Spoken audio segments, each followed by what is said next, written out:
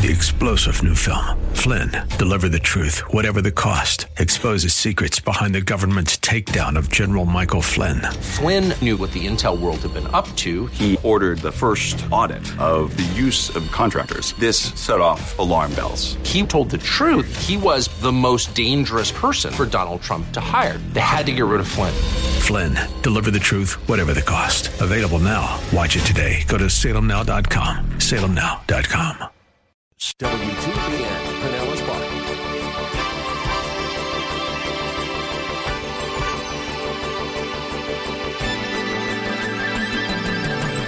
Now, folks, if you're going to be best friends with your spouse, then you have to make it a priority to spend time with them. And when you're together, you got to talk to each other. You got to find out what's on their mind. You got to share your heart, your life, your mind. This requires that you have to have a plan. You have to have a strategy to communicate. Otherwise, you will find your time filling up with things that just are not as important. It can be hard to keep our schedules from becoming so jam-packed that we don't have time for our spouse. In fact, a pastor friend many years ago told me that he had gotten into trouble with his wife for a few minutes because of his plan to spend time with her. She saw in his appointment book that he had actually scheduled time with her. She was pretty upset that he apparently thought she was so insignificant that he had to put her on his calendar. Well, after he explained that it was exactly the opposite, that she was so important and there were so many demands on his time that he needed to protect his time with her, she felt a lot better. So far, I haven't had to resort to those measures, but my wife and I are very careful to make sure we spend time with each other. In fact, it's kind of a feedback loop.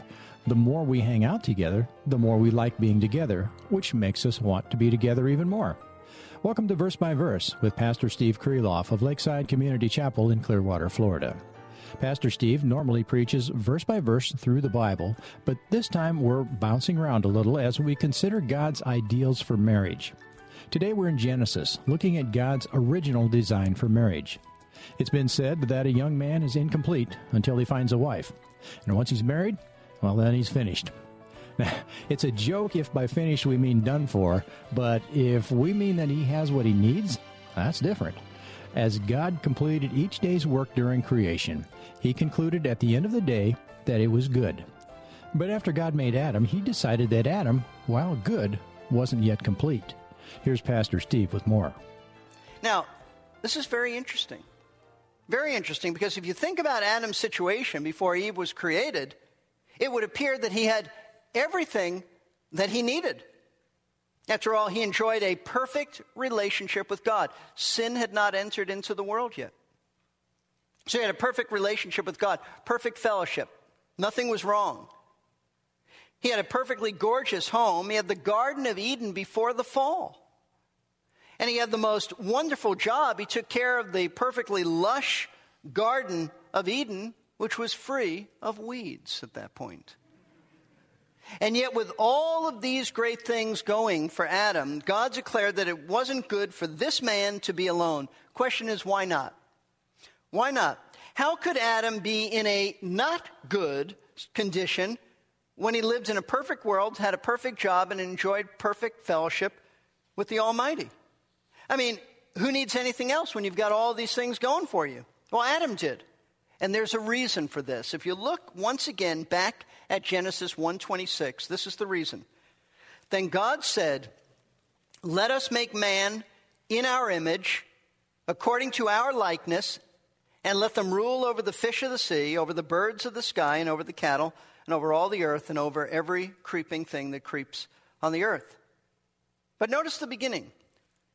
God said, "Let us make man in our image, according to our likeness." Now notice here that as God is about to create Adam, he says that he was making man in our image and according to our likeness. Who is God talking to?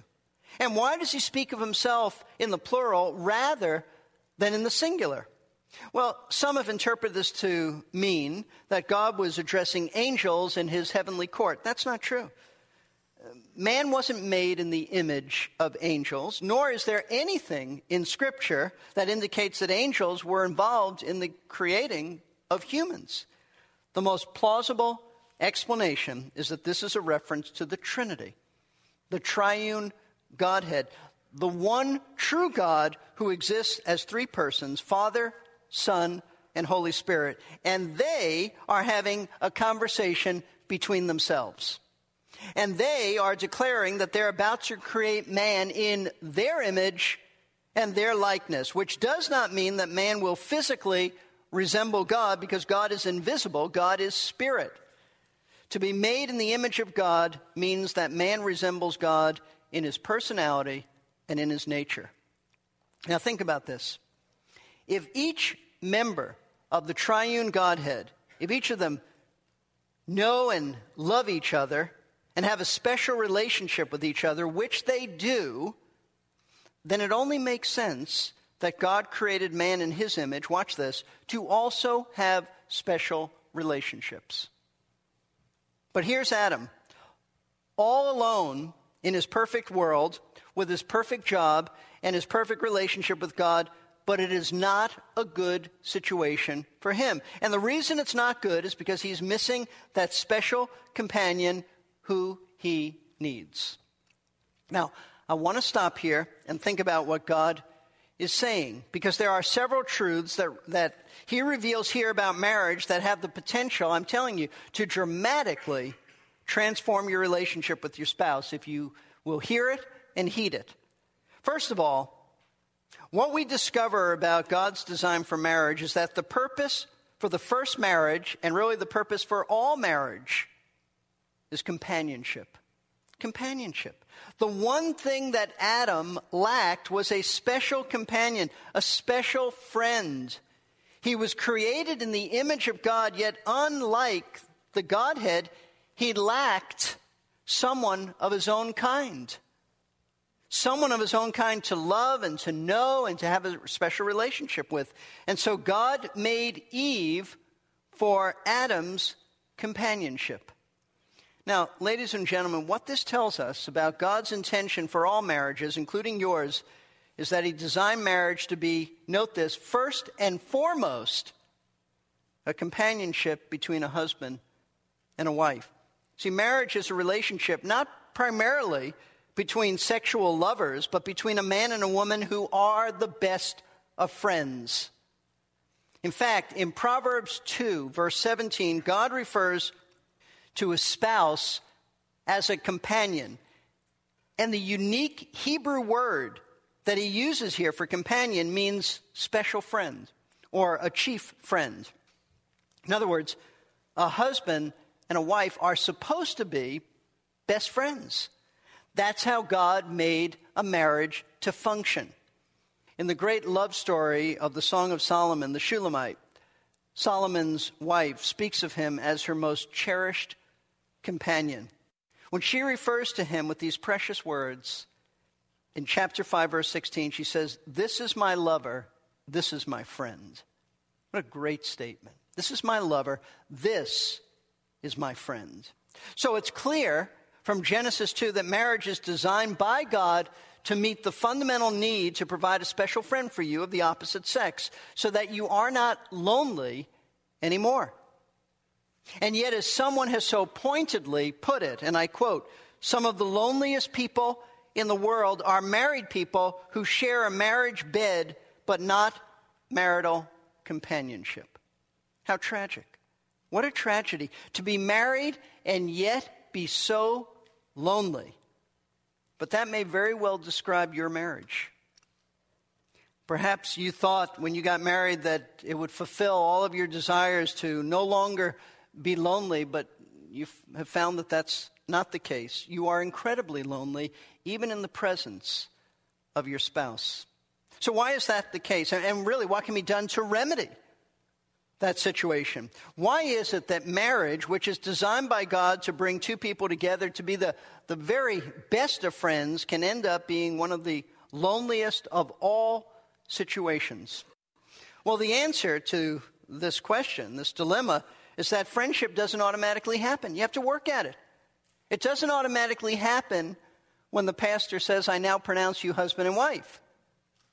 You have to work at developing a friendship with your spouse. First, before you're married, And then, after you're married, you have to work at maintaining that friendship, at deepening that friendship, at cultivating and working at that friendship. Otherwise, I guarantee this is going to happen. You will drift apart and stop being friends as you carry out lives independent of each other. So how do you cultivate a companionship with your spouse that maintains its freshness and even deepens as the years go by so that you don't drift apart and fall out of friendship? Well, you have to follow what Scripture says concerning friendship. Do you realize the Bible speaks about how to be a friend?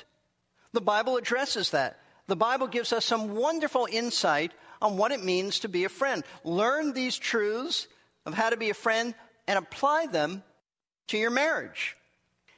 This morning, I want to give you some of the elements of what the Bible says goes into developing a genuine friendship. I would encourage you to write this down. First of all, the Bible teaches that friends are there for each other no matter what. Friends are there for each other no matter what the circumstances or adversities might be. Proverbs 17, verse 17 says, "A friend loves at all times." Did you get that? A friend loves at all times. See, a true friend is consistent. A true friend is constant in his or her love for the other. They are not what we call fair weather friends who take an interest in you only when you're doing well so that they can benefit from being your friend. That's a fair weather friend. Proverbs 18:24 says, "There is a friend who sticks closer than a brother." See, a real friend is always there for you, especially during adversity.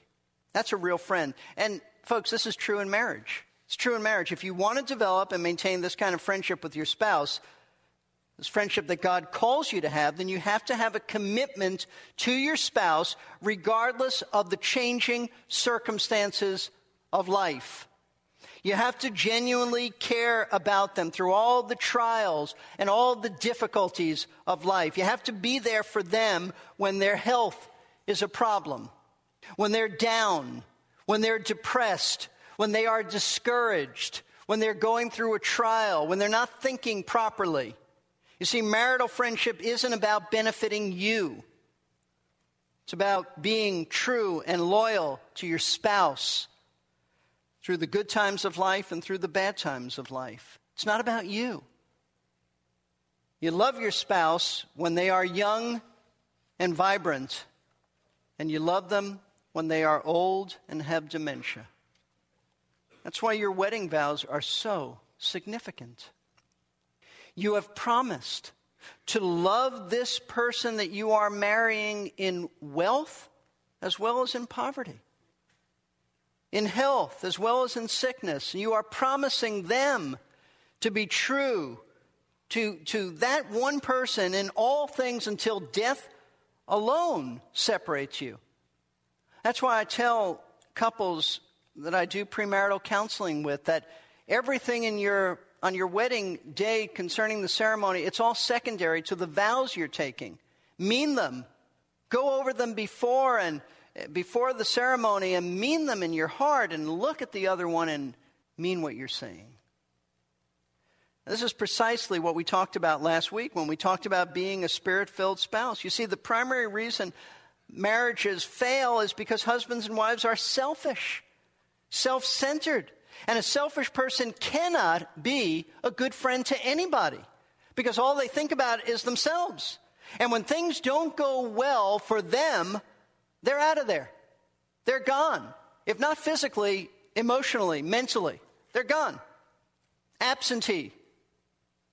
Listen very carefully. Marriage is about you being a faithful friend to your spouse, regardless if your spouse is a faithful friend back to you. Did you get that?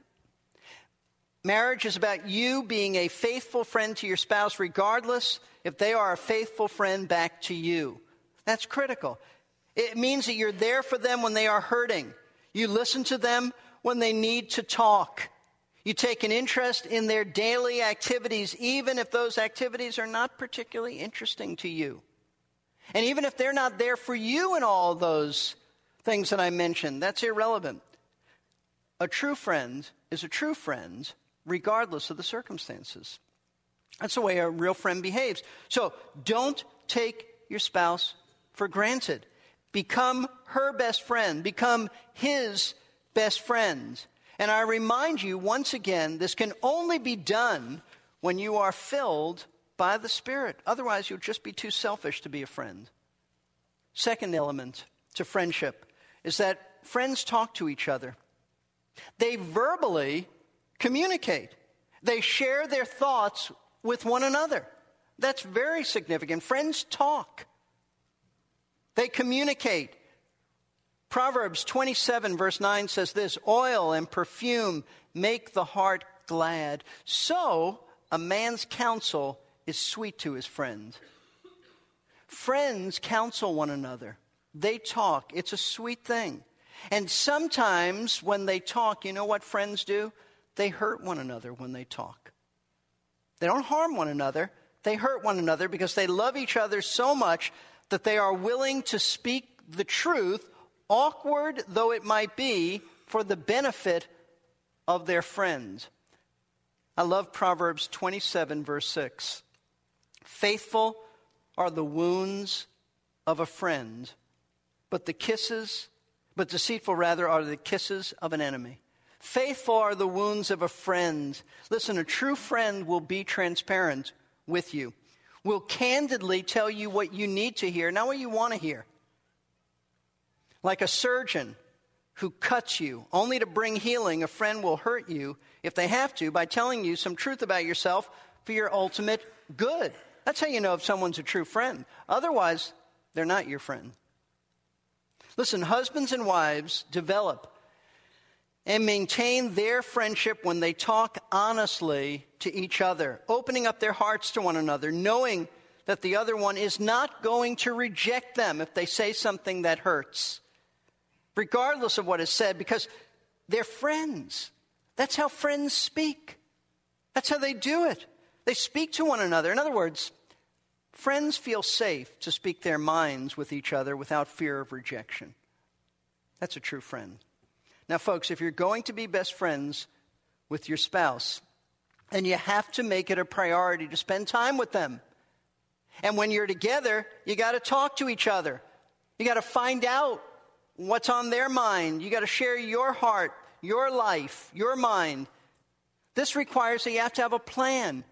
You have to have a strategy to communicate. Otherwise, you will find your time filling up with things that just are not as important. This is the very thing that breeds loneliness in marriage. Two people who live together, share the same bed, but they're just not talking. Hardly, other than superficial things. Many years ago, a wise man urged me to spend more time with my wife. He told me that Sunday was the Lord's day, but Monday was the Queen's day. And so with very rare exceptions, Michelle and I spend our Mondays together as well as other times. And we have to fight for that. And we have to strategize. And we have to plan ahead. You just have to work at it. Now there's one more common element that all friendships have. All friendships have something in common. They have a common passion for something outside of themselves. They have a common interest in something. It was C.S. Lewis who said that the essence of friendship is the exclamation of the words, "You too?" Meaning, you too love what I love? See, all true friends have a common commitment to something outside of each other. There's something else besides themselves that they feel passionate about. And it is this common passion outside of themselves that draws them together as friends. Now, for those of us who are believers in Christ, this is a no-brainer. It ought to be the common thing that you have a passion about, ought to be your love and commitment to Jesus Christ and His Word. I mean, you may have other common interests, but He needs to be the core, at the core of your relationship. This is why a husband and wife must be on the same page spiritually. This is why a believer only is to marry another believer. Can two walk together except they be agreed, the Scripture says? So you have to be husband and wife on the same page spiritually to really be close friends. So make sure that your commitment to Jesus is what it should be, and make him the center of your relationship with your spouse. Here's a few thoughts for today. Here's what every married couple needs to consider. Just one question. Are you your spouse's best friend? Are you your spouse's best friend? And if not, why not? What are you going to do about it? What do you need to do to rekindle your friendship? It's never too late. What do you need to do? Today, let me tell you, you need to sit down with your spouse and talk about this. Talk about cultivating your friendship. Formulate a strategy to do this. Perhaps you need to plan a regular date night so that you can spend time together. Begin to open up your heart to each other and have some honest talks. Maybe speak about something that's bothering you about your spouse. Remember, faithful are the wounds of a friend. No matter how difficult your marriage has been, it can be restored. You just have to follow God's blueprint for marriage. Now, the one common thread that ought to draw your hearts together with your spouse is your love for Jesus and his truth. He ought to be the one you adore, the one you worship, the one who knits your hearts together. And you know what? It is the Lord's Supper that always reminds us of this. It always brings us back to the truth that Christ is to be the center of our lives, not our husband or our wife or our children or anyone else, because Christ's love is greater than any human love, right? And he sticks closer to us than any human ever will. He's the one who'll never leave us, never forsake us, and he's more committed to telling us the truth about ourselves for our own good than anyone else. It's called conviction of sin. So this morning, we want to remember him, the one who died for us, the one who has transformed us and given us the capacity to be servants. Otherwise, we'd be bound in our selfishness. All this would be nonsense because we wouldn't have the capacity to even be a servant. But if you know Christ, you can be a servant.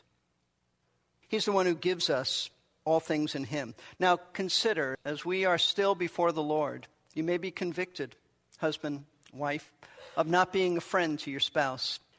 If so, you need to ask their forgiveness. You need to ask their forgiveness for whatever you've done to not be the best friend you should be. Or it may be that you need in your heart to forgive your spouse for them not being the kind of friend that they should be. But you need to make sure that you're right with the Lord. Father, we thank you for Jesus Christ, the center of our lives. Lord, we pray for every husband, every wife here, that Christ would be their Lord and that their marriage would be built upon him. We thank you, Lord, that you died for our sins, and in coming and drawing us to yourself, you have transformed us. You have given us a new nature with the capacity to love others. So help us to do that. Help us to walk in the Spirit and not fulfill the lusts of the flesh.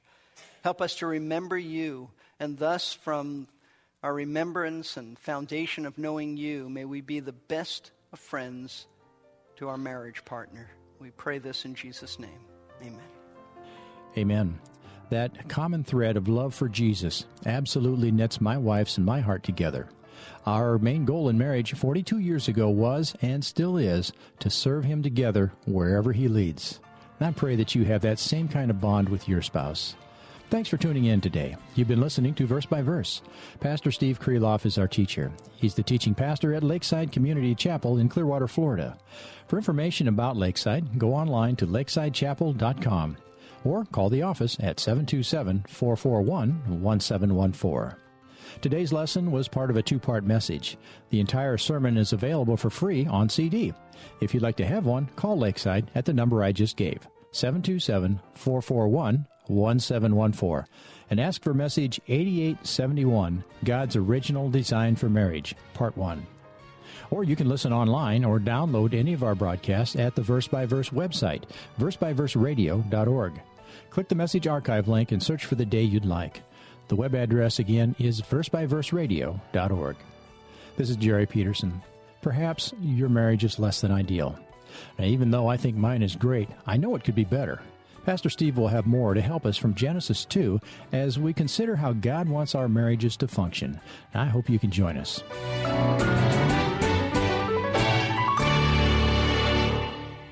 We're here to give you strength between... 3-star General Michael J. Flynn, head of the Pentagon Intelligence Agency, knew all the government's dirty secrets. He was one of the most respected generals in the military. Flynn knew what the intel world had been up to. He understood its funding. He ordered the first audit of the use of contractors. This set off alarm bells. The explosive new documentary, Flynn, Deliver the Truth, Whatever the Cost, uncovers the facts behind this scandal. Flynn told the truth. He was the most dangerous person for Donald Trump to hire. I find out the worst enemy that I'm going to face in my life is right here in America. They took my assessment and they wanted me to change it. And I was like, I'm not changing it. They had to get rid of Flynn. With in-depth interviews, archival footage, and never-before-seen personal records of the man behind the headlines. I just felt like I was drowning. Flynn, Deliver the Truth, Whatever the Cost. Available now. Watch it today. Go to salemnow.com. salemnow.com.